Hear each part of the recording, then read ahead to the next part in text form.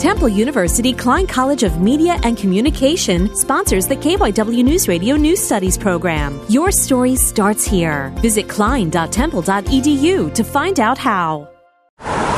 Police cited a group of teens for biking recklessly through downtown Haddonfield.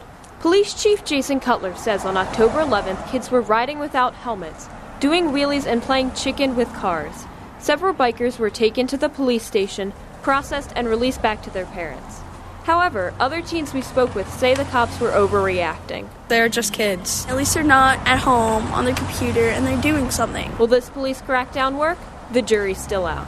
Mary Claire Michael, Haddonfield Memorial High School.